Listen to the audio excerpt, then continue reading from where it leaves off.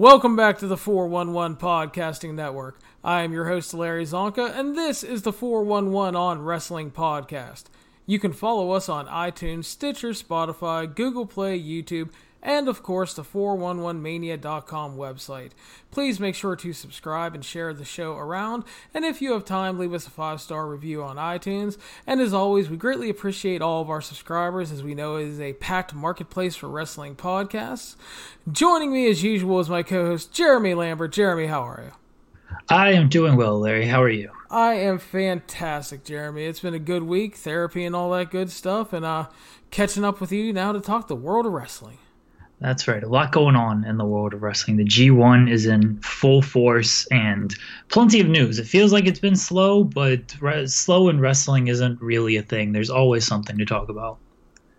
There really is. I mean, when you think about it, I mean, I always laugh when people are like, well, there's nothing really to talk about, or, well, there's nothing to watch. It's like, if there's nothing to watch, you're definitely not looking. Yeah, there's plenty to watch, and even if the news isn't like huge, there's always news going on, so there's always plenty to talk about as well. Wrestling never stops. That's right. So we have plenty to talk about today. We got a full slate. We're going to talk some WWE. We're going to talk some Impact Wrestling, a little AEW, and then we will catch up with some G1 reviews. So plenty to talk about. Jeremy, we are going to start off with the new obsession. Kevin Owens recently turned babyface after WWE course-corrected after doing the short-term heel turn because Kofi needed a challenger. And Kevin Owens now is the big anti-authority babyface. He's using the stunner. So now everybody, of course, is making the comparisons because it's a kind of second-tier McMahon versus Austin feud that Kevin Owens is the next Stone Cold Steve Austin. So I go to you first, Jeremy. Is Kevin Owens the next Stone Cold or not? No. I think Austin said it perfectly. He's done a bunch of interviews and he's reiterated. I'm going to quote that here in a minute. Yeah, he said the same thing of there is no next Steve Austin, just like there's no next Hogan, there's no next Flair. Like, just let Kevin Owens be the next big thing. And like that's what Kevin Owens can be. There's no sense in comparing him or anyone to like being the next whoever, because it's just added pressure that doesn't need to be there, and you're never going to recapture those moments and that the antithesis of that character. So he's not the next Stone Cold Steve Austin, but he's doing well for himself. Yeah, and to bring up the Austin quote, he spoke with Sports Illustrated, and he was asked on if Kevin Owens is the next Stone Cold, and he said, and I quote, "With Kevin Owens, don't throw my name on there. This guy can talk a lot of trash, he's great in the ring, and he's using my finisher. But hell, no one is going to be the next Steve Austin. I remember when people were saying I was going to be the next Ric Flair when I was in WCW. No one's ever going to be the next Ric Flair, and you're not going to see the next Hulk Hogan or the next Bret Hart either. It just doesn't happen that way. People like to say that because of the similarities, but what we should be saying is, I want this guy to be the next big thing." And then he spoke about giving permission for him to use the stunner. He said, quote, "My finish was being used by someone else before I really made it famous or trademarked it, so to speak. So I told him, go ahead and use the Stone Cold Stunner." And I think, like you said, and Austin puts it perfectly, it's like, let's try to make Kevin Owens a star. Let's not saddle him with a label. You always get in trouble when you label people. Like Drew McIntyre was going to be like the next big thing. He was the chosen one. Elijah Burke was going to be the next big thing. And you saddle these guys with these labels, and then if they don't impress right away, people shit on them. And you don't need the pressure of being called the next Stone Cold. You don't want to be labeled the next Icon, the next Flair, the next Hogan. Now listen, in 10 years, if Kevin Owens goes on to have a fucking awesome career and draws ratings and wins a ton of championships and is over like a motherfucker and sells millions of dollars worth of merchandise, sure, we can say he was comparable to Stone Cold Steve Austin. But don't throw that shit on him right away. Is he a Stone Cold-like character in that he's anti-authority and talking shit to a McMahon and using the stunner? Yes, we can say that. But the next Steve Austin, don't put unneeded pressure on him. Don't put unneeded expectations on the guy. And like I said, we need to make stars. So let's just worry about, like he said, making this guy the next big thing. Yeah, exactly. I agree with Stone Cold. I agree with what you're saying. You don't need to do it just because he's using the stunner. It's great that he's using it. And I like Austin's take on that of, people were using it before me. I just kind of got it over. I'm sure you've seen this whole nonsense with Dijakovic and Taz being like, you can't use that, bro. Like, you didn't reach out to me in the proper way and stuff. Like, dude, you're not the first person to use the Taz mission. Like, you didn't invent that hold. If he wants to use it, let him use it. X-Pac actually said it. Like, it's cool that they ask, but they don't fucking need to. Like, let them use their shit. So it's good that Owens is able to use it. It's an over move. They're protecting it, unlike other finishing moves from the past, like the super kick. And Owens is doing well for himself. Don't say he's the next Austin, though, even though there are plenty of similarities. And that's honestly on WWE. Like, don't book him as quite almost the exact same as Steve Austin. And then you kind of won't get these comparisons quite as much. Yeah, and I saw the Taz and Dijakovic thing, and I was just fucking laughed because Taz has always been that way. He was always like back in ECW. Guys will like shoot interviews. They will talk about how just Taz was a fucking asshole because he thought he was a legit tough guy because of how he was booked, and he threw shit fits when guys were using different suplexes, and it just, oh my god, just all that shit. It's like, get the fuck over yourself, man. It's like, yeah, it's awesome if somebody wants to reach out to you and says, hey, listen, out of respect, I was thinking about using this move, and I know it was your gimmick, and I'd kind of like your blessing. And it's just like, that's cool. Like, Jay Lethal did that with, like, the Randy Savage stuff, and, apparently Randy Savage was a big fan of what Jay Lethal did, and it's cool when a guy reaches out, but, like, don't just throw a shit fit, because you sound like such a child.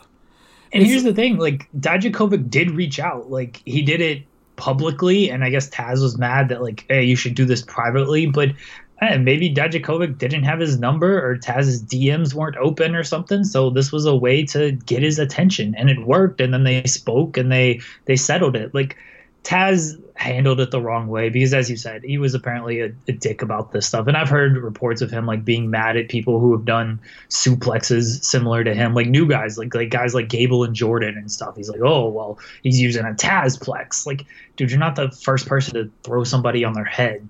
So whatever. Taz sucks. Taz hasn't thrown a fucking Tazplex in like a decade, so shut the fuck up, man. It's like, I get, like, when you're still in the business and trying to protect your gimmick, but, like, seriously, when was the last time Taz wrestled a match? I mean, it's not like he's coming back due to his neck injury or anything, and it's just, like, kind of, to me, it's one of those just get over yourselves kind of thing. It's ridiculous. Taz had a nice 2-year run in ECW, and then he got put into a commentator's position in WWE. Like, Taz takes himself, he couldn't even... I mean, maybe this is his own fault. He couldn't even get like the Tommy Dreamer run where he's just on every single damn show. Like, Taz has a very big head for a guy who he was a bigger fish in a smaller pond, but didn't actually accomplish anything. And I love Taz. Taz was fucking awesome in ECW, but know your place in the wrestling business.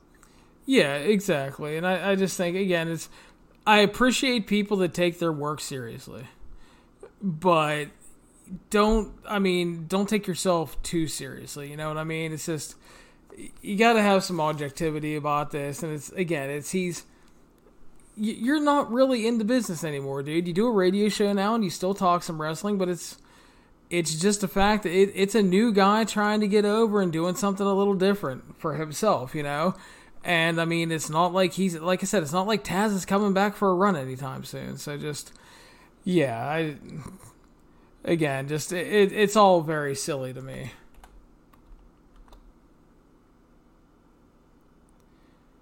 So, Jeremy, I made you watch WWE SmackDown or Smackville. Yeah, I'm gonna take everybody behind the scenes here as well, because Larry gives me the rundown of this show. And he's like, we got all this news to talk about, and then we're going to do the G1 stuff. And I'm like, we are talking Smackville, because you made this a point for me to watch at the end of the last podcast. I spent 14 hours in the sun on Saturday, and I got home literally at 9 o'clock. Like, I took a shower and I sat down in the office at 9 o'clock, and I'm like, fuck, Smackville is starting. And I had to watch it because you requested it and you left it off the rundown for this episode, Larry. I have no Blood idea. is boiling right now. No idea what you're talking about. It's right here on my rundown. No, I totally did leave it off the rundown, guys. I totally forgot about it. And, yeah, kind of tells you all you need to know about Smackville. But, I mean, The best show in WWE history. Yeah, it was our televised house show. It was good for what it was. It wasn't anything special, but at least it wasn't bad. So we had a match changed. Finn Balor was off the show because he was sick. So we opened up with Nakamura defending the IC title against Ali, and he won it just over 8 minutes. I thought it was... I kind of hated that they burned the match here because then on SmackDown this tonight...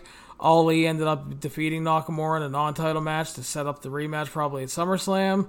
But it was good for what it was. They worked well together. There wasn't a lot of drama, and the crowd was kind of disappointed because there was no Balor, but perfectly good house show match. I actually thought it added more drama because if you put Balor in that position, he's losing. Maybe you get some Bray Wyatt antics like we saw on SmackDown. But Nakamura is winning that match. Ali coming out, and they even said, like, I know about capitalizing on opportunities or people capitalizing on my opportunities. Like, I'm not going to let this slip. And you could theoretically do a title change here and make these network specials, which they might be doing more of, seem a little bit more special. So I thought it did have more drama to the match. I'm with you that the burning through this isn't great because it looks like they're going to do a rematch at SummerSlam, and that'll be their third match in like 3 weeks, and that's an issue at WWE right now. Is it just feels like we've seen a lot of these matches a lot in a short period of time. But otherwise, it was a good match. It was perfectly acceptable house show match, and I found it to have more drama for the reasons I mentioned. Fair enough. I can see where you're coming from, and yeah, but it was like I said, it was good. They worked well together, and they had a very short match on SmackDown. It was solid stuff again, and I think on pay-per-view, if they get a little bit of time, could be pretty good to very good match. It just depends. SummerSlam is going to have like 90 matches on it, so who knows who's getting time and who's not. Yeah, it's going to be a stacked card. It's going to be a long night, as it always is with these big four shows. And hopefully Ali and Nakamura get some time. Put them on the pre-show. I feel like the pre-show actually gets more time than anybody right now. Yeah, and I can see that one ended up on the pre-show, which as long as they get some time and have a good match, I'm fine with. Yeah, for sure. I mean, I hate when sometimes, I hate when the cruiserweights are always, relegated to the pre-show. Because I think that it would be nice if they actually got a little main pay-per-view card exposure from time to time. But again, a lot of the pre-show matches they had were great, and they did get time. So it's kind of like catch-22. It's like, do you want the good to great match with a lot of time, or do you want 7 minutes on the main card where they don't get to do anything? So yeah, like you said, if it gets time on the pre-show, I'm fine with it. So Elias arrived next for his musical performance, complained about his audio levels, then sang a song about Shane McMahon, basically saying Shane needed more TV time and was deserving of being the champion. He answered his phone. It was apparently Vince McMahon who was watching, and then said Vince told him he could have as much time as he likes. Kevin Owens arrived, steals his guitar, strums a bit, Elias bailed, and then they went ahead and set up a match. Kevin Owens won just under 5 minutes. It was okay. It was short. Kevin Owens won. It kind of furthers Shane versus Kevin Owens. And that was pretty much the goal, and the crowd loved Kevin Owens. Should have been shorter. Nothing wrong with the match. I just think Owens should have won maybe even quicker than he did. Elias is nothing. He's a character. He's not really a wrestler. So I would have just liked to see Owens quicker, but there was nothing bad about this match. Yeah, I agree. There was a match that was advertised that they didn't air. It ended up being the main event of the show, I believe, which was Bayley, Charlotte, and Alexa Bliss. So we didn't get that. So we went to the main event, which was WWE Champion Kofi Kingston defeating Dolph Ziggler and Samoa Joe, 12 minutes, 15 seconds. good main event, good layout, and obviously not a lot of drama in a title change, but it was fun. Yeah, I enjoyed this match. Again, nothing like super special. It's only 12 minutes. If they get 5 more minutes, they probably have a better match. But for a house show main event, which is what this was, it was an enjoyable match, and the crowd was into it. This was a match with really no drama because they weren't doing this title change here. So you knew Kofi was winning, and Ziggler and Joe had been beaten. I mean, by Kofi to where they didn't come off as super credible challengers, but just as a match, as a house show main event, it was a good match. Yeah, and again, so it was nothing special, but for a 1 hour televised house show, I thought it was good for what it was, and no real complaints about it. And I don't mind these specials. I think it's something they should do more often, and they're probably going to do more often, stuff like this, and evolve and probably progress to counter program AEW stuff, I would imagine. And yeah, I mean, I have no problem with the occasional 1 hour special. If someone was like, well, this was a useless pay-per-view, I'm like, well, it wasn't a pay-per-view, it was just a 1 hour house show. Like, they branded it as a special, and like, you didn't have to watch it. You know, if you thought it was going to suck and you weren't interested in it, why'd you watch it? You know, so, no big deal. I mean, I watch it because I cover it, and I made Jeremy watch it because I wanted to talk about it and make him talk about it.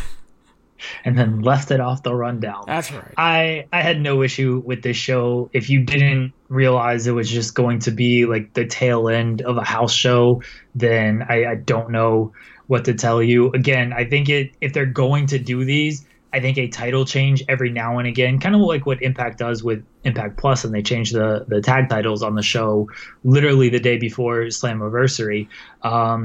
If you're going to do these house shows and you're going to do them more often, like some type of title change or major happening gives you more of a reason to watch. But it's 1 hour. It's not like you're completely wasting your time on this show anyway. And that's why I think it was so good, because it was a 1 hour, easily digestible wrestling show.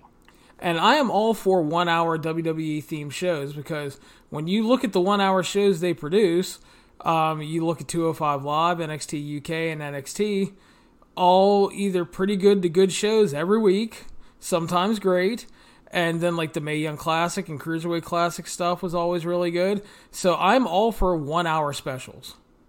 Yes, for sure. So, I mean, it's stuff to cover for me, which I like, and it's just, they do a good job with 1 hour stuff. And yeah, but I do agree they eventually have to do a title change or something kind of important to make it seem worth your while. And yeah, like you brought up, Impact did that with the tag title change, which was actually technically 2 days before Slammiversary, but still, I mean, they did that. That was a big shakeup. Nobody really expected it, and you have to do that to make people buy into these specials, and especially for Impact. I mean, they're trying to build a customer base. You know, WWE Network has an established 1.5 or so million subscribers, to whereas Impact Plus is still trying to desperately build up a base. So showing people that the occasional title change can happen is a good play, and will make people more wanting to watch these shows. Yes. And a good segue there, actually, as we continue with Impact Wrestling. On Friday, there is an Impact Plus special, and the main event is a number one contenders match between Tessa Blanchard and Sami Callihan, Jeremy. And this is a rematch from Slammiversary, which was a really, really good match. And the winner is the number one contender for the world title. And the big question is, should Impact Wrestling go all the way with Tessa Blanchard as a world champion? Not a Knockouts champion, a world champion. I'm kind of torn on this, but I'm leaning towards yes, just because what else has Impact got going on right now? And that's not to say like their television has been terrible, because we talk about this all the time. Like, it's good TV. Their events always are great. But this would be something just completely different that another promotion in the United States and in Japan, maybe in history, maybe it's been done, but I can't think of any examples off the top of my head, like that have never done it. So, and Tessa is like she's awesome. Like she looks good. Like she's not like a smaller girl. She's got a nice build to her. We know she can wrestle. We know she has like that attitude of, yeah, you can put her in there with the men and it not come off as fake.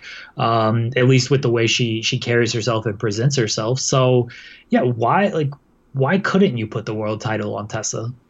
Yeah, the only examples I can think of is I know in Chikara, Kimberly was the grand champion for a while, and I believe Miko Satomura won the DDT title. Okay, But those were the two promotions I was kind of thinking of, and no offense to Chikara or DDT, they are kind of more comedy-esque promotions, and they're not looked at as on a level of all the other top promotions in the United States and Japan. yeah, and yeah, I agree. But it's just those are the only examples I can really think of. If I'm missing something, someone will probably correct me. But as far as Tessa goes, I'm kind of torn on it too, because you look at Tessa, obviously she's great. She carries herself like a star. She wrestles like a star. She has the attitude. She has a great look. She had a really good match with Jay Christ on TV. She had a really, really good, bordering on great match with Sammy at Slammiversary. So obviously she can work with the man. And a rematch with Sammy will, I mean, I definitely think it has a chance to be even better than the Slammiversary match because they've now had the one match. Now they have stuff to play off of. So you have that going for you. And then, like you said, it's like, no offense to Impact, but what else is really going on there? This would probably get some buzz for them. It might not all be good because I'm sure people will rally against it, and you'll get the people talking about intergender wrestling is condoning domestic violence and all this. Jim Cornette's gonna have an aneurysm. Oh, yeah, which will probably make it even worth it, though. That's very true. So, but I mean, yeah, she looks like a star, wrestles like a star, acts like a star. She delivers in the ring, and I think you can say she's arguably the biggest star in the company right now. Outside of Rhino. Sure. Yeah, I'm not against saying Tessa is the biggest star in the company. I was trying to think of somebody who is there with her, but I mean, let's be honest, there are no like real stars in that company, and Tessa is certainly presented in that way. So yeah, I can get with that. Yeah, but she has the pedigree behind her, the Blanchard name, and then I think the only hesitation I have is you have that, like, it's that catch-22 scenario because they're still looking for a TV deal. And is this something that a TV network might not want? Maybe, and that would certainly be an issue. But I think nowadays TV networks, I would hope, like they see wrestling as more of a sport, and so men competing with women. I mean, I guess unless you watched WWE tonight, we saw murder tried to be committed in the final scene. But to see men take on women, it's more socially acceptable, and even like almost championing it with like, oh yeah, the women can hang with the men. Like this is what they talk about in other sports, like, you know, equal quality and everything. So I don't think it's as big of a deal as maybe it may seem to a lot of people, but I don't know that for sure. I don't have any like TV insider knowledge. Yeah, I think that would be my only real hesitation with it is because I don't know how it would impact the TV deal, because you have to remember there was a thing, it came down at different points for like WCW couldn't do man on woman violence, and like TNA wasn't allowed to do it eventually on Spike and stuff like that. So I mean, that might be my only hold up on it. But as far as just star power and believability, I mean, I think she can go, and you need to do something. You definitely need to do something because your company sucks. Oh, that sounds really great after you're like, the TV's good and the specials are great, but your company sucks. I mean, your product is good. Your company sucks. Yeah, and just like the overall impression and footprint is just unfortunately non-existent. So I mean, I wouldn't be opposed to it. My only concern is how it might impact a potential TV deal, and God knows they all need a new TV deal, and soon. Yeah, they need they can't be on Pursuit anymore. I mean, we've talked about it, but that's just a losing deal for them. Yeah. And speaking of quality segues, this worked out good. It's almost like I formatted the show. If Tessa becomes world champion, obviously that takes her out of the knockouts mix, which means, you need some new talent in the knockouts division. Not that the knockouts division is bad by any means. There's a lot of women there, there's a lot of talent, but you need another name. And it was announced last night, Monday night, that Tenille Dashwood is signed with Impact Wrestling. Jeremy, she obviously the former Emma in WWE and NXT. She had a short, uneventful run in ROH due to a combination of injuries and bad booking. And there was a lot of speculation on a possible WWE return or a AEW signing, and she is now with Impact Wrestling and will debut in August at the tapings in Mexico. So your thoughts on Tenille signing the deal with Impact? I wish the best for Tenille because she was very underrated as Emma, and no matter which gimmick she was doing, everyone has nothing but praise for her. So she's obviously well liked in the business. And she's a good wrestler from what she showed in WWE. It's just she went to ROH.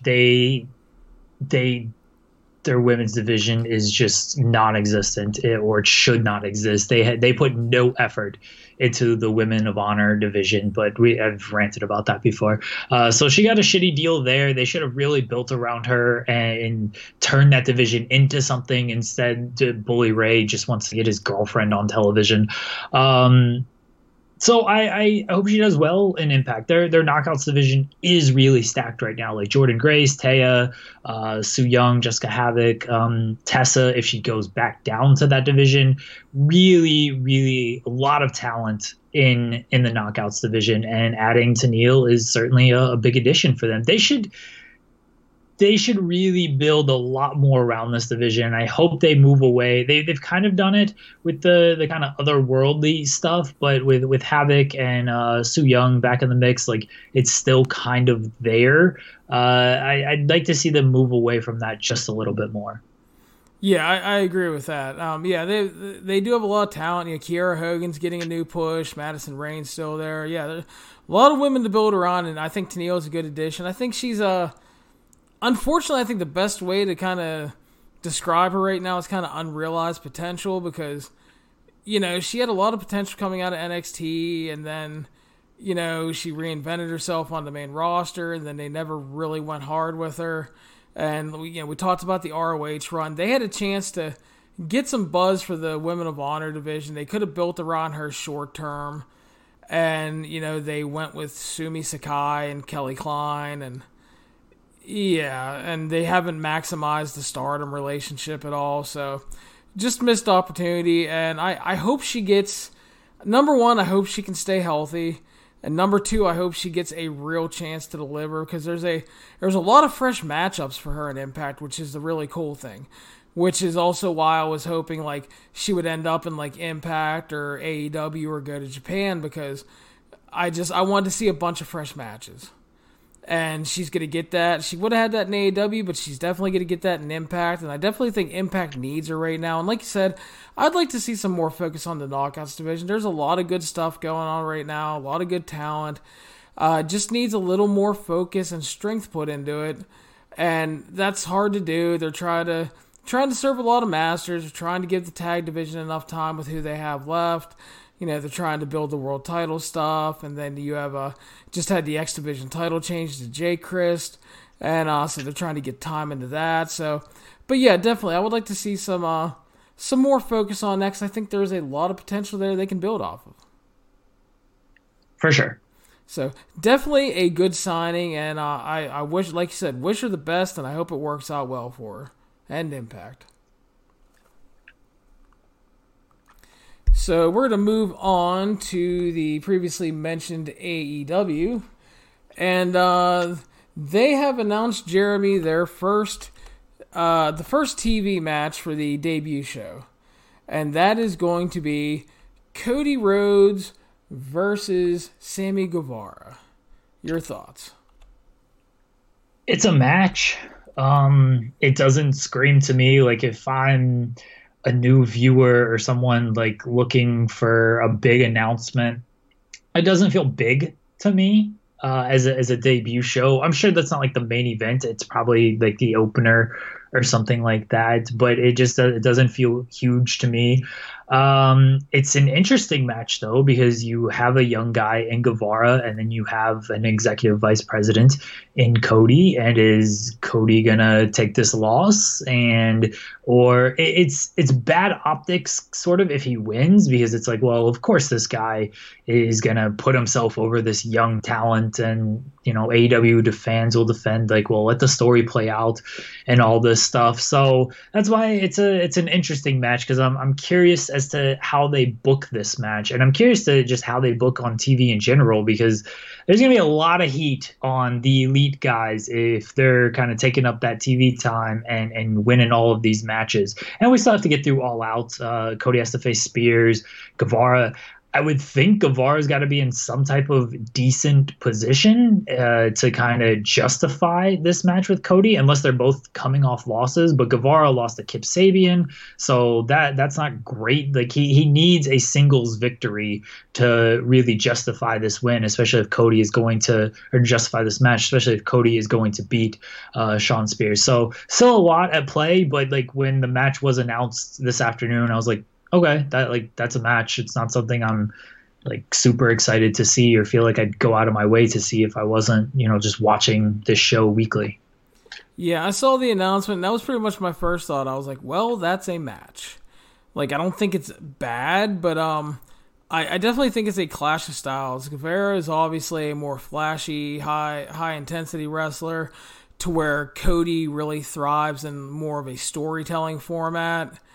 And it's not like Cody can't go with guys, but like I just remember in ROH on one of the New Japan tours, he got to work with Hiromu Takahashi and had about the most boring and bland Hiromu Takahashi match I ever saw in my life. And it's like, how the fuck do you do that with Hiromu? But Cody did it. Just a lot of circus coming to the town and all that shit, and so Cody's work is certainly, I'm not like the biggest fan of it for the most part. Like, he's had good matches. There's no denying that. Like, the man has had like really good matches in AEW. Like the Dustin match was fantastic, but there was a story to that you're not telling with Sammy Guevara. But even like the Darby Allin match was very good. So he's having good matches and stuff.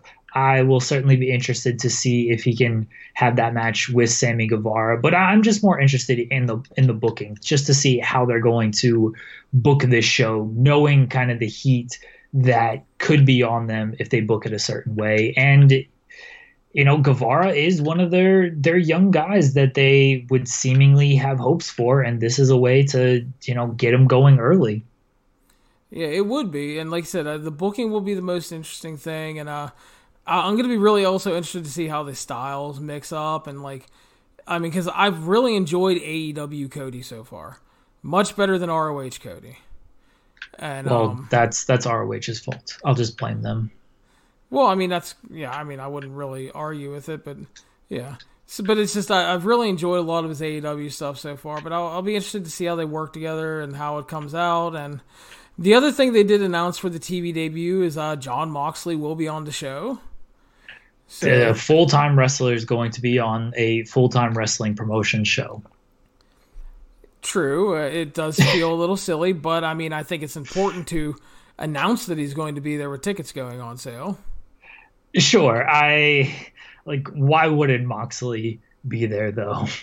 He could be in training camp for Bloodsport, man. That's before that, but still. He might be recovering from Bloodsport. Who knows? He might be out at a bar with the panty dropper Shooter Umino. That's a fair reason to miss the show.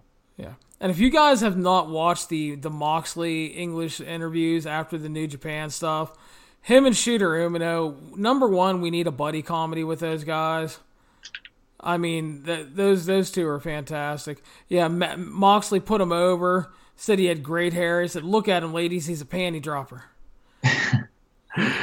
Moxley has been so good in New Japan. I like his Spanish promo to a Japanese audience after beating Naito.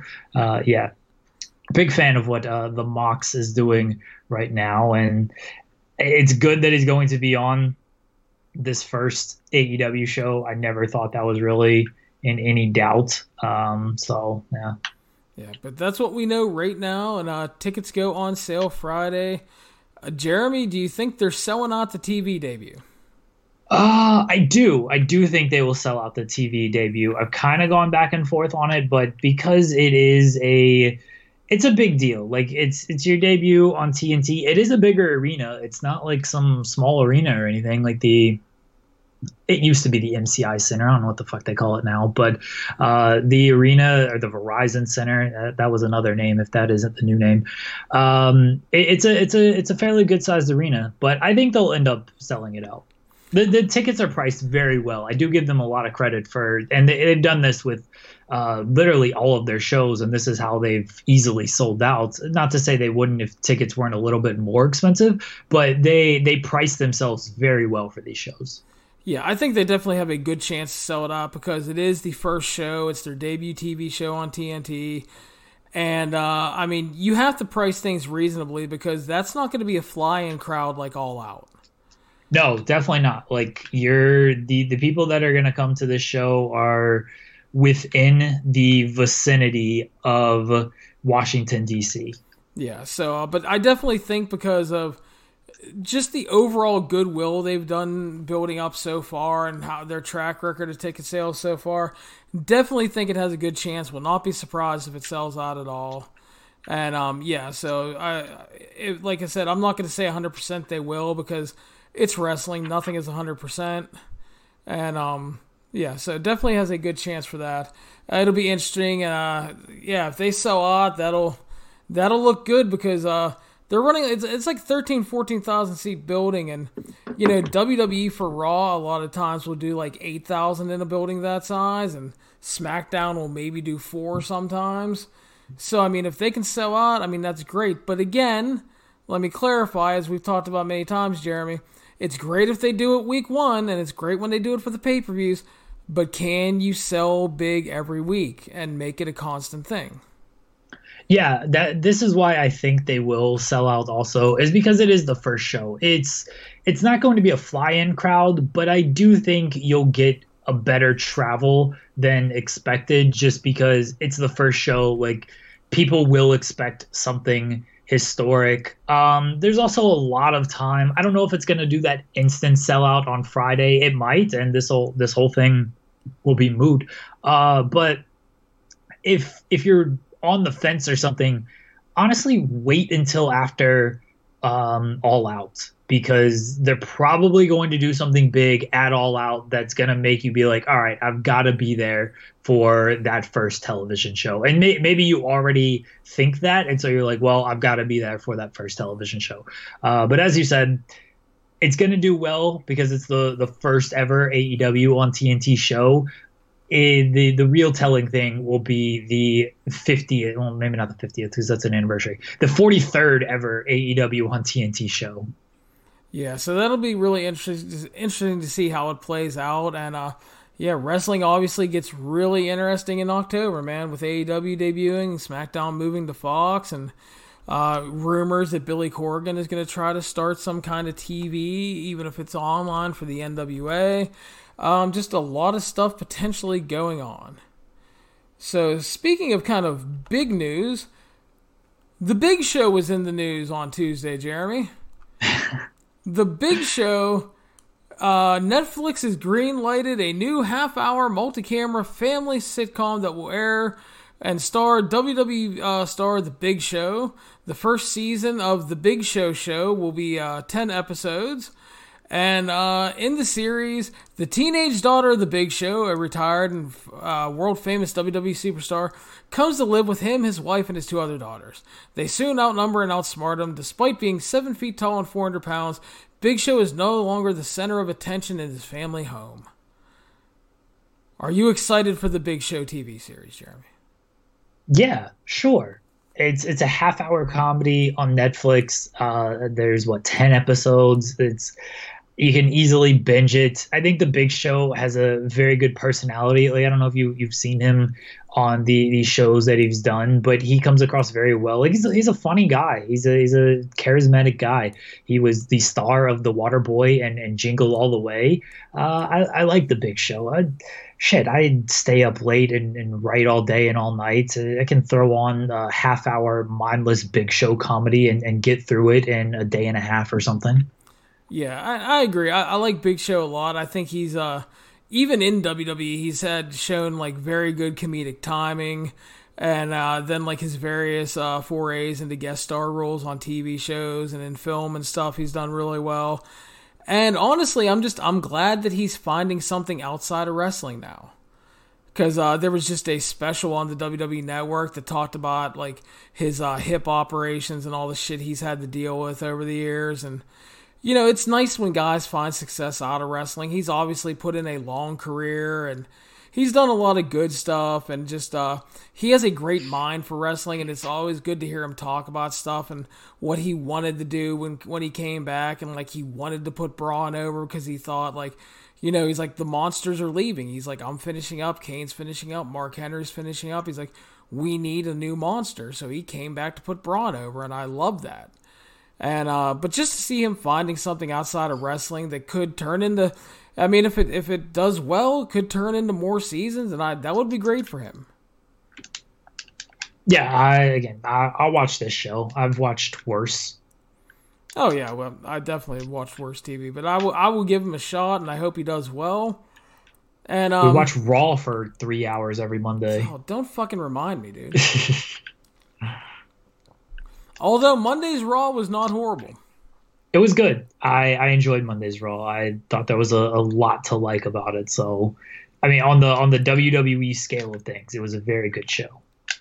Yeah, I thought they did some good stuff. There's some good wrestling matches. You had the big Brock Lesnar angle with Seth. You had the big Roman Reigns Samoa Joe angle stuff, and yeah, a lot of that stuff came off good. Love that Cedric is seemingly going to get some kind of push here, which would be great. And yeah, there was a lot of stuff I did like about that show. Much better than the usual fare. Yeah. That was also reportedly the first heavily Heyman influenced show, so take that for what you will, but... Well, tonight's show was... Tuesday's SmackDown was definitely the first Bischoff show with the cliffhanger at the end. Oh yeah, Roman Reigns almost dying. I mean, it looked like he did, but then he didn't because he's the big dog. Yeah, a fucking lighting truss fell on him, and then he just got up and walked away looking slightly concerned. Yeah, he was like, that kind of sucked. Like, you could see, I actually, like, paused the video. You could see it landed on some stuff, and so it didn't completely crush him, but it was definitely shot. Like, it was looked like it was supposed to crush him. What a weird segment, but the intrigue is in the whodunit. Who drove the white Hummer? Rikishi, brother.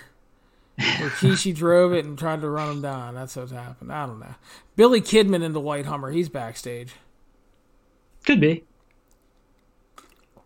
So yeah, that was the big dog almost died on SmackDown, but we will move on now. Jeremy, back to our G1 coverage. We head to Night 9. We start off Kota Ibushi defeating Lance Archer 11:45 via pin. Great match. Ibushi is awesome. Lance Archer continues to be great in this fucking tournament. And again, it is awesome to see him having this late career renaissance here in the G1. I really enjoyed this match. Ibushi rules. As you said, Lance Archer has been great. I love the finish where he hit the Bumaye and Archer stood up, so he dropped the knee pad and or then he hit the Kamagoye and then Archer just like collapsed. Just a really, really good finish. Continues to put over Archer strong, and even though he's losing these matches to these top guys, like he looks impressive in every single one of these matches, and if you lose but still look impressive, like you don't lose too much. So yeah, fantastic match between these two. Yeah, and as I've said before, make Lance Archer the New Japan Monster. Put Fale in tag matches and just be done with them. No more single matches for Fale. You mean Fale didn't impress you against young William Ospreay in the next match? Okay, before we talk about it, Bad Luck Fale has the distinction of having two fucking bad matches in the G1 with Will Ospreay and Kota Ibushi. Yeah, not good. How the fuck could you do that? Not good at all. Fale is not good. The Bullet Club stuff with him, I liked the finish to the Fale and Ospreay match. I will give them that. The actual match itself wasn't good. The finish was a callback to last year where Red Shoes is like, fuck your bullshit, and he flips him off and he DQs him. Love Red Shoes. Yeah, the Red Shoes history with the Bullet Club is fantastic. Is various things he's done in the past. There was like a match a couple years ago when the Young Bucks were trying to walk out on a title defense, and he stops them in the aisle, flips them off, and then crotch chops them. And then the best part is Nick and Matt almost take a bump off the fucking crotch chop. Red Shoes is great, but Will Ospreay did his very best to try to have a good match. He went a million miles an hour. He bumped like a maniac. There was a bunch of Bullet Club bullshit. Bad Luck Fale moving at a glacial fucking pace. Referee bump, and then Red Shoes came out, teased he was going to count the Fale pin, flipped him off, and DQ'd him. Yeah, not a great match. Good finish. Yeah, the finish was at least amusing, but just a bad... When you're having a bad match with Will Ospreay in 2019, you need to reevaluate life. For sure. Next up, Evil defeated Zack Sabre Jr., who is being tormented by the lack of Taka in British politics. It's a tough time for young Zack, Jeremy, and he drops one to Evil here at 16 minutes. They had a good match, I thought. As always, love Zack Sabre Jr. Always going to be a fan of his matches. Not the best Zack Sabre Jr. match ever. I blame Evil, and I blame Notaka, and I blame whoever this British guy is that is ruining Zack Sabre's G1 run. Yeah, Evil wins. It was fine. Maybe a little long. I think if you actually trim this match, it gets better. But it's tough to have a bad match with Zack Sabre Jr. just because of his style. Yeah. So it was good. Evil picks up a big win. Hiroshi Tanahashi then defeated Sonata, 18 minutes, 10 seconds. I thought it was good, but they've had much better matches in the past. I enjoyed this match. Tanahashi's G1 run. I actually like the match he had against Evil a couple of nights later. But as far as this match goes, yeah, I haven't seen as much of their past work as you. I will trust your opinion that they've had better matches. I certainly believe they could have a better match than this because Tanahashi is typically a little bit better than this, and Sonata's G1 run has been really good, and this wasn't like that fantastic performance that he's had earlier in the tournament with guys like Ibushi. So I believe they can have a better match together, but I enjoyed this. Yeah, I'm enjoying a lot of the Tanahashi stuff in here. He's he's the old gunslinger here. He's doing what he can with what he has left and just being really crafty, and it makes for a lot of good stuff in the matches, and I really enjoy it. It's again one of those little stories we always talk about that goes on during the G1. So, and then the main event was Okada defeating Kenta at just under 27 minutes. You can follow this into Larry Was Wrong folder. I thought Kenta might pull off the win here to set up the October title defense, but Okada pulls it out. Thought they had a great match, a lot to enjoy here, but Okada remains undefeated at this point. Okada is just burning through fools in this tournament.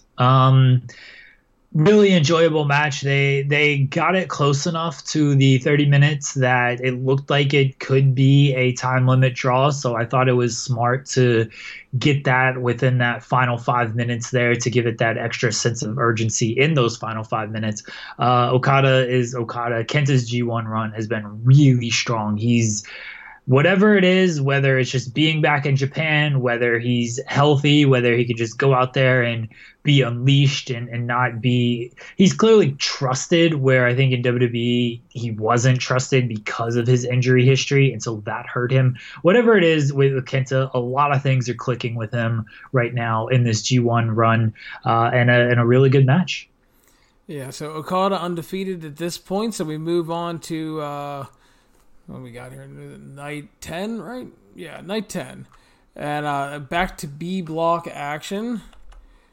And we have, starting off, Hiroki Goto defeated your boy Toru Yano 1 minute and 40 seconds via pin. This was all Yano shenanigans, trying to outsmart Goto, but in the end, the Sublime Master Thief got outsmarted and dropped one to Goto. They have a history of very short G1 matches, averaging something like 3 minutes and 45 seconds, I believe Kevin Kelly said. And this was another short one here. Goto needed to win. Yano's antics remain tons of fun. Great match, wrong winner. How did I know you would say that? Because that's my analysis for every match that Yano loses. Fair enough. I can give you that. Next up, in one of the best matches of the tournament, Big Tom Ishii defeated Juice Robinson 17 minutes 55 seconds via pin. Best way to describe this was just an all-out war, Jeremy. This match fucking ruled. I did not expect this one. And that's nothing against Ishii or Juice. I mean, Ishii's awesome. Juice has had a really good run here, but like they really went out there. This was, we know Ishii's style, kind of his hard-hitting, hostile, and Juice really went out there, sort of like the Moxley match, to like prove a point that he wasn't taking any of this bullshit, that he's a different person and he's willing to like fight these guys, not just wrestle them. And like everything clicked with this match. I love this match. Yeah, and these are the matches that like they make the G1 for me. When you just got these matches, like Ishii is just like, this is his fucking wheelhouse when he's in the G1. Just goes out there and has bangers with like everybody. And then like you said, yeah, Juice came into this, he was taking no shit. He gave as good as he got from Ishii, and just absolutely, like, obviously Ishii is great, and we all know that, and we talk about it all the time, but really inspired performance from Juice here. Another excellent match for him this year, coming off the excellent match with Moxley, and he's had some great ones here in the G1. So yeah, this was definitely probably like top 5 in the G1 right now. Just really good stuff. I know some people that liked it even more than I did, and obviously wouldn't complain about that at all. I went like 4.5 on it. Just excellent stuff, and I love seeing Juice stepping up like this. He's having just a really good run, and again, that's a dude that I just loved. I've loved watching since he leaves NXT. He decides to go to Japan. He goes to the dojo. And then, like, his first year, dude, it was... I could not get into him. He was a square peg in a round hole, you know? It took a long time for him to kind of deprogram himself. And then he started to do that. He started to get into the fold. He started to get over. And he's been a joy to watch the past couple years. He's been great, really, over the last year. Like, I know his G1 run last year, it was good, but I know like the wins and losses weren't really there, and he wasn't presented as like a big threat. But he's really stepped up this last year when he's been put in the bigger position. I think it started with the Jay White feud and winning the title there. He had some nonsense with Chase Owens that wasn't very good, but otherwise, like, his last year has been really strong. Yeah, so much love to Juice Robinson. Ishii continues to fucking rule, and taking the lead in the MVP race because of Bad Luck Fale screwing up Will Ospreay's average.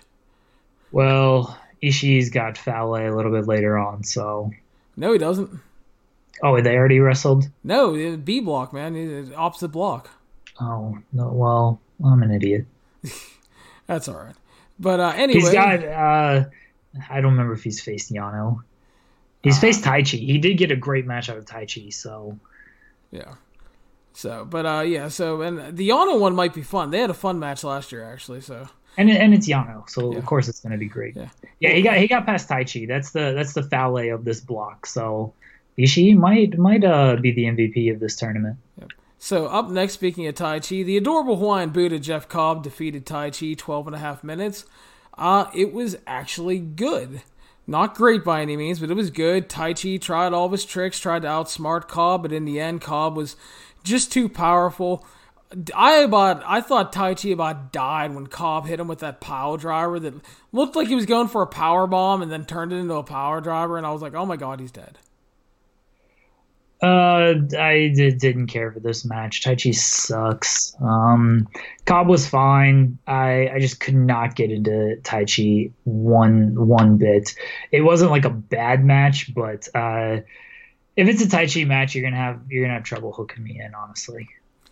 I can understand that, dude, because I have trouble with it from time to time too, and it's just, especially when he goes shenanigans heavy, so I can't do that. But next up, Jay White defeated Shingo just over 19 minutes via pin. Your thoughts? Really enjoyed this match. Jay White is now kind of back on his bullshit after the losing streak to start this tournament. Shingo, he's having good matches. I think this almost solidifies him as a junior, because not to say he can't hold his own as a heavy, but he stands out more as a junior. But I really enjoyed Jay White. Yeah, and again, the strength of this match was Shingo being a badass and Jay White's counter work, which is always really good. Yeah, I thought it was very good. I enjoyed it. And like you said, Jay White's kind of back on his bullshit, and because he needs wins. So, which actually, again, that plays well after Chaos running the table on him. So there you go. I liked the spot where Red Shoes was the referee for this one, and Jay White gets him in an early headlock and wants a too sweet from Red Shoes. Yeah. Jay White's so good at the little like talking and the little interactions during a match. So I'm a big fan of Jay White. I also love some of the shit he does. Like Shingo was going for a German, and he kind of countered and tricked him into a Saito. And then later on, Shingo was going to kill him with the pumping bomber, but he just falls down. And it wasn't like that. It wasn't like the Kenny Omega spot in the Okada match where he collapsed out of exhaustion. No, Jay White falls down, and then they get the camera on him, and he is just smiling like the biggest bag of douche. Because it's so great. Yeah, Jay White's really good in his role, and he's a good professional wrestler as well. So yeah, it's a lot of that little shit I really enjoy. And then we closed up this night of B block action with Jon Moxley defeating Naito in 16 and a half minutes. Slightly surprising outcome, because I think people expected Naito to pick up the win and continue picking up wins as he was making his comeback, but he fell to the Mox. Jeremy, your thoughts?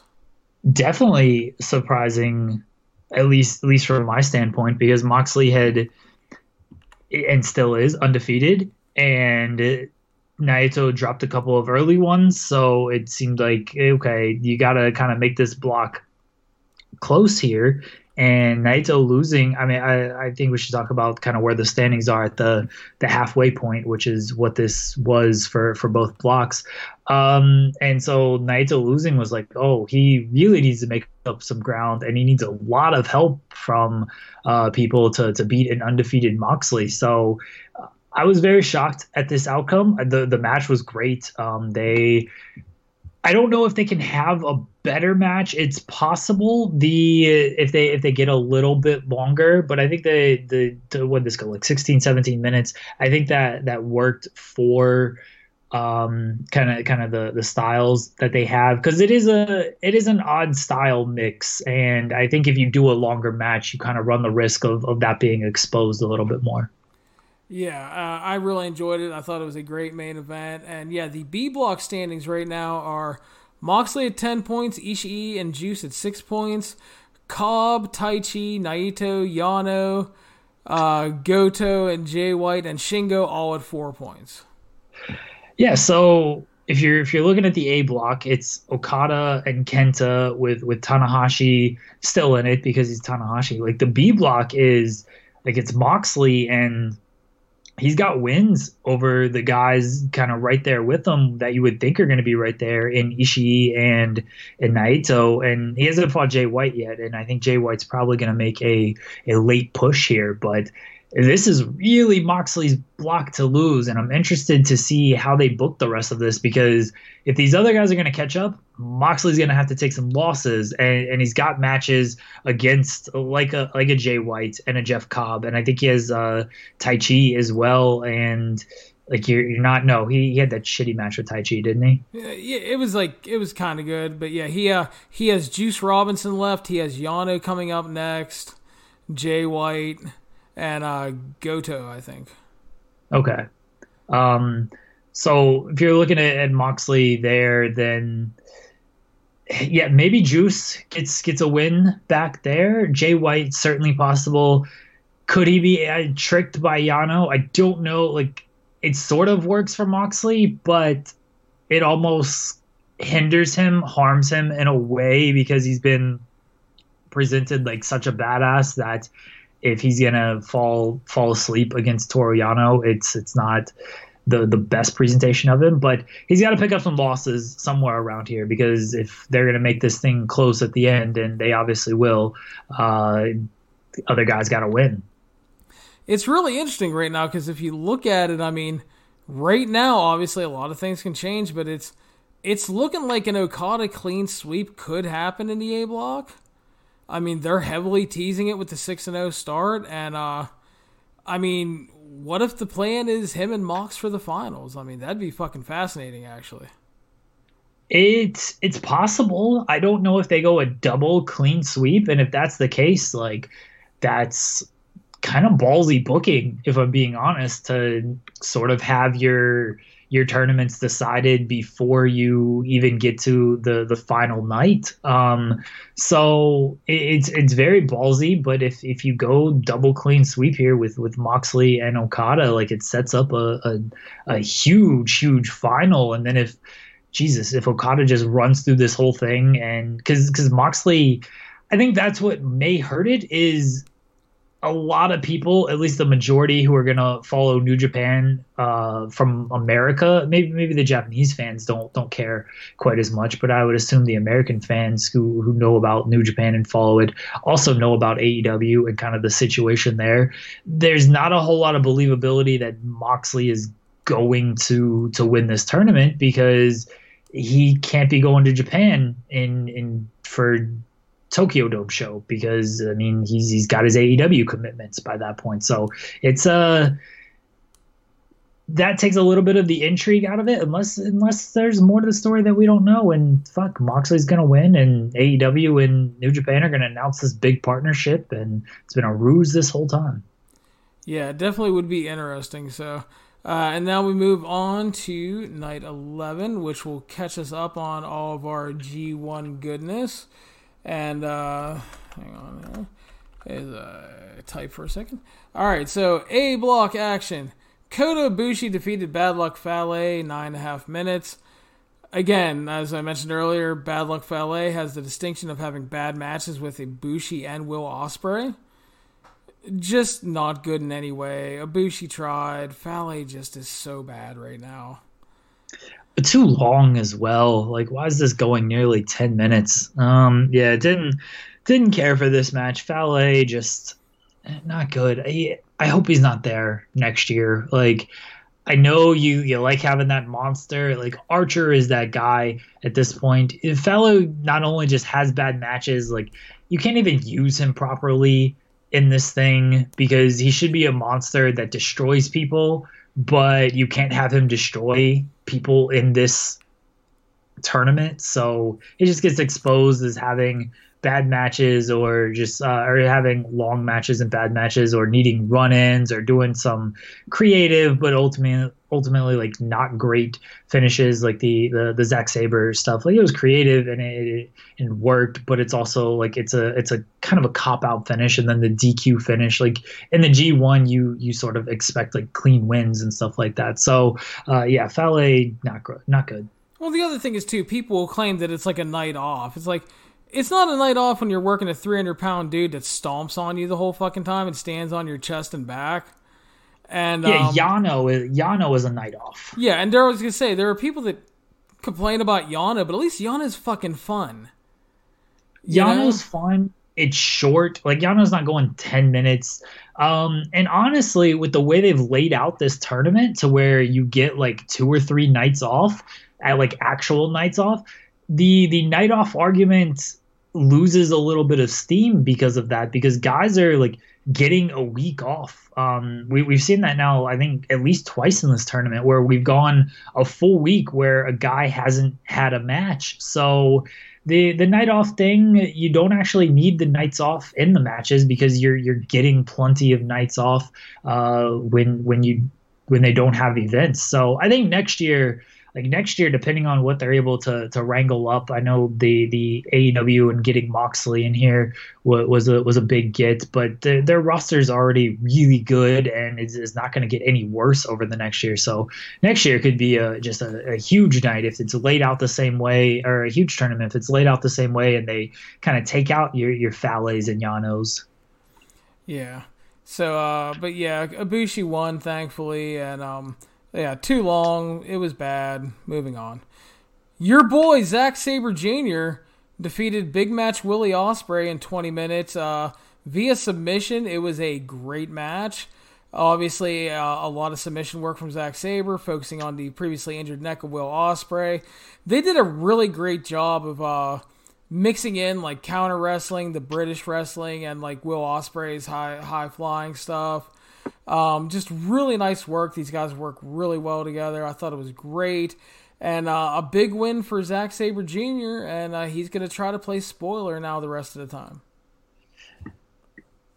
Awesome match. It's tough to go wrong with Zack Sabre and Will Ospreay. The styles clash it always works, because I mean they clash, but they also complement each other. Because if you're a high flyer, your goal to go against that guy would be to ground him with submission holds and working limbs and stuff. And if you're a submission guy against him, you want to stay away from those grappling exchanges. So you want to kind of take risk and use your speed and stuff. So it's a clash in that they have very distinct and different styles, but it's also a kind of a classic clash to where it mixes perfectly. Great match. I love both of these guys, and they delivered here. Yeah, like you said, it's hard to go wrong with these two. They pretty much deliver every time out. Good stuff. Both not great records in the tournament, but really great performances overall. Next up, Okada defeated Lance Archer just over 14 minutes via pin. I thought it was really, really good. Again, they did a good job of making Lance Archer look like a monster. Okada had to throw like everything at him just to beat him.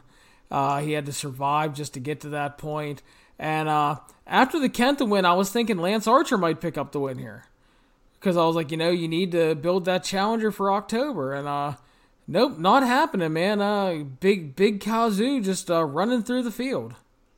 Running through everyone. Archer looks strong again here. Another loss, but he's gonna lose to these guys. He's a bottom of the totem pole guy in this tournament and then this block. But you can tell the difference in booking between someone like him and Fale, where they're really putting Archer over strong in these losses. And even though he's losing, it's doing a lot more for him than Fale, where they're technically trying to protect him by doing DQ finishes and count-out finishes, but he's just kind of looking like a goof and an idiot and just not that monster at all. So, granted, Archer is just a much better worker and does a better job with these guys, but if you're just looking at a booking perspective, they're doing a better job putting Archer over with the booking than they are Fale.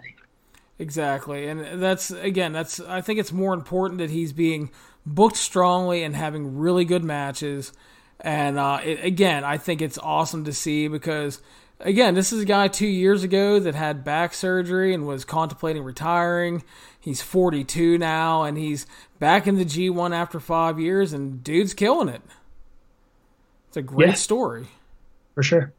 So next up, Sonata picks up another win finally as he defeats Kenta, 16 minutes 50 seconds via pin. Thought they had a good match.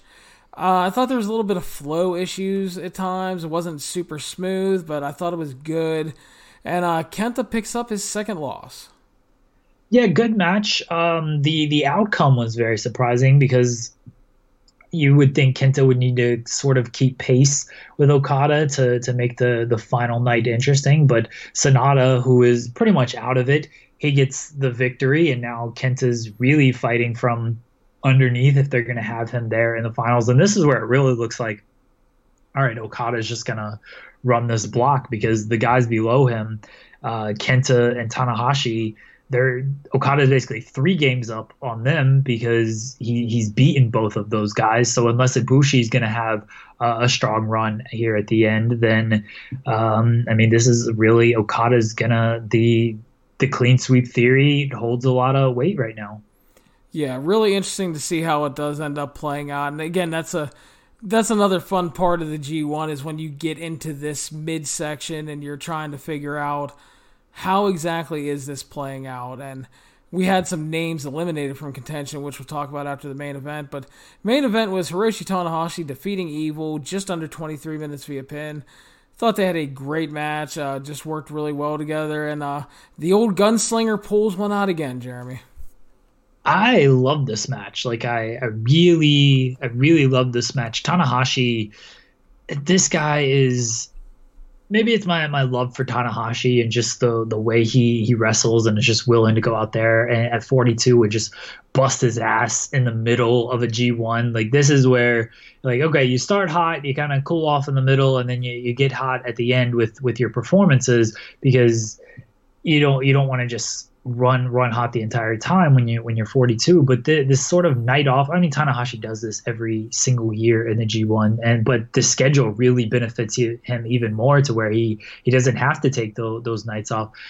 This dude is busting his ass on cross bodies from the top to the floor, like eating shit on high fly flows, taking knees and everything. It's like, this man, he's a fucking legend for a reason, and I love Tanahashi's performance in this one, and I'm typically not a big fan of Evil. It worked well in this match. He raised his level against Tanahashi and in the main event, but I was really high on this match. Yeah, I enjoyed the hell out of it too. Great stuff. And yeah, and just like, not to like kind of bang the New Japan drum too hard, but it's like, seriously, if you guys aren't watching and appreciating Hiroshi Tanahashi even this late in his career, seriously, jump on the wagon, man. You need to. I mean, you want to talk about great wrestlers and storytelling and just making the most out of everything he's doing. I mean, this is a guy you need to be watching right now. Just an all-time great for many reasons. And yeah, just seeing what he can still do in this G1 when, he's had the arm injuries the past couple years, the legs are shot, which is why he hasn't been doing a lot of high fly flows and stuff like that. It's just really amazing to see what he's pulling off this late in his career. But as it stands with A Block, Okada undefeated at 12 points. Kenta, Ibushi, and Tanahashi knotted up at 8 points, and Ibushi and Tanahashi are facing off next.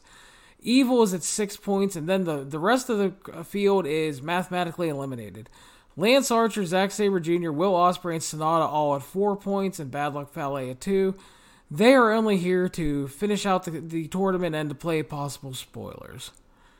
So Ospreay is the surprising one there. I think after his Best of Super Juniors run, like, we knew he would have good matches.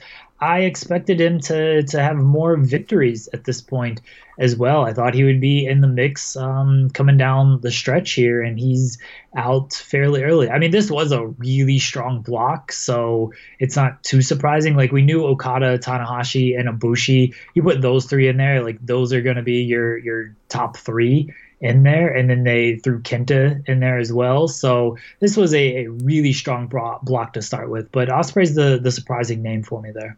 Yeah, me too. I thought he'd be close to, like, in that top 3 mix heading into the last couple nights, but he's having great matches outside of the Fale match, which wasn't his fault, obviously, but yeah, just he's had a great tournament, and but yeah, definitely surprising that he didn't pick up more wins.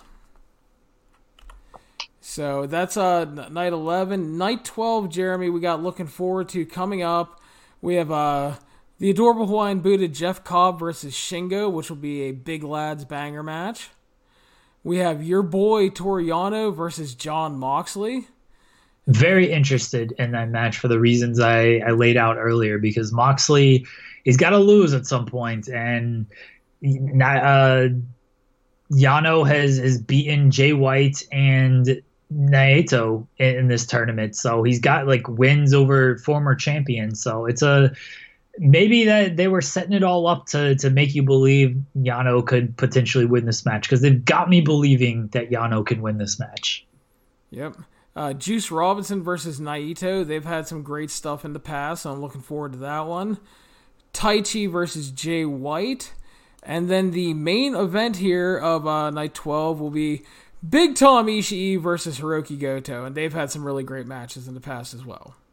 Yeah, Goto's a geek, but him and Ishii is always pretty fantastic. So, and in the main event spot, I'm sure people may question why it would be in the main event over like Naito and Juice, because Juice has certainly earned his stripes, but Ishii and Goto have really good chemistry, so I'm expecting that to be a strong match. Jay White and Taichi, I think that could not be that great. That could kind of be a mess. Yeah, it would not be Jay White's fault. Yeah, just because of the styles they're going to bring in the stuff, and yeah, it's like I said, definitely could be a mess.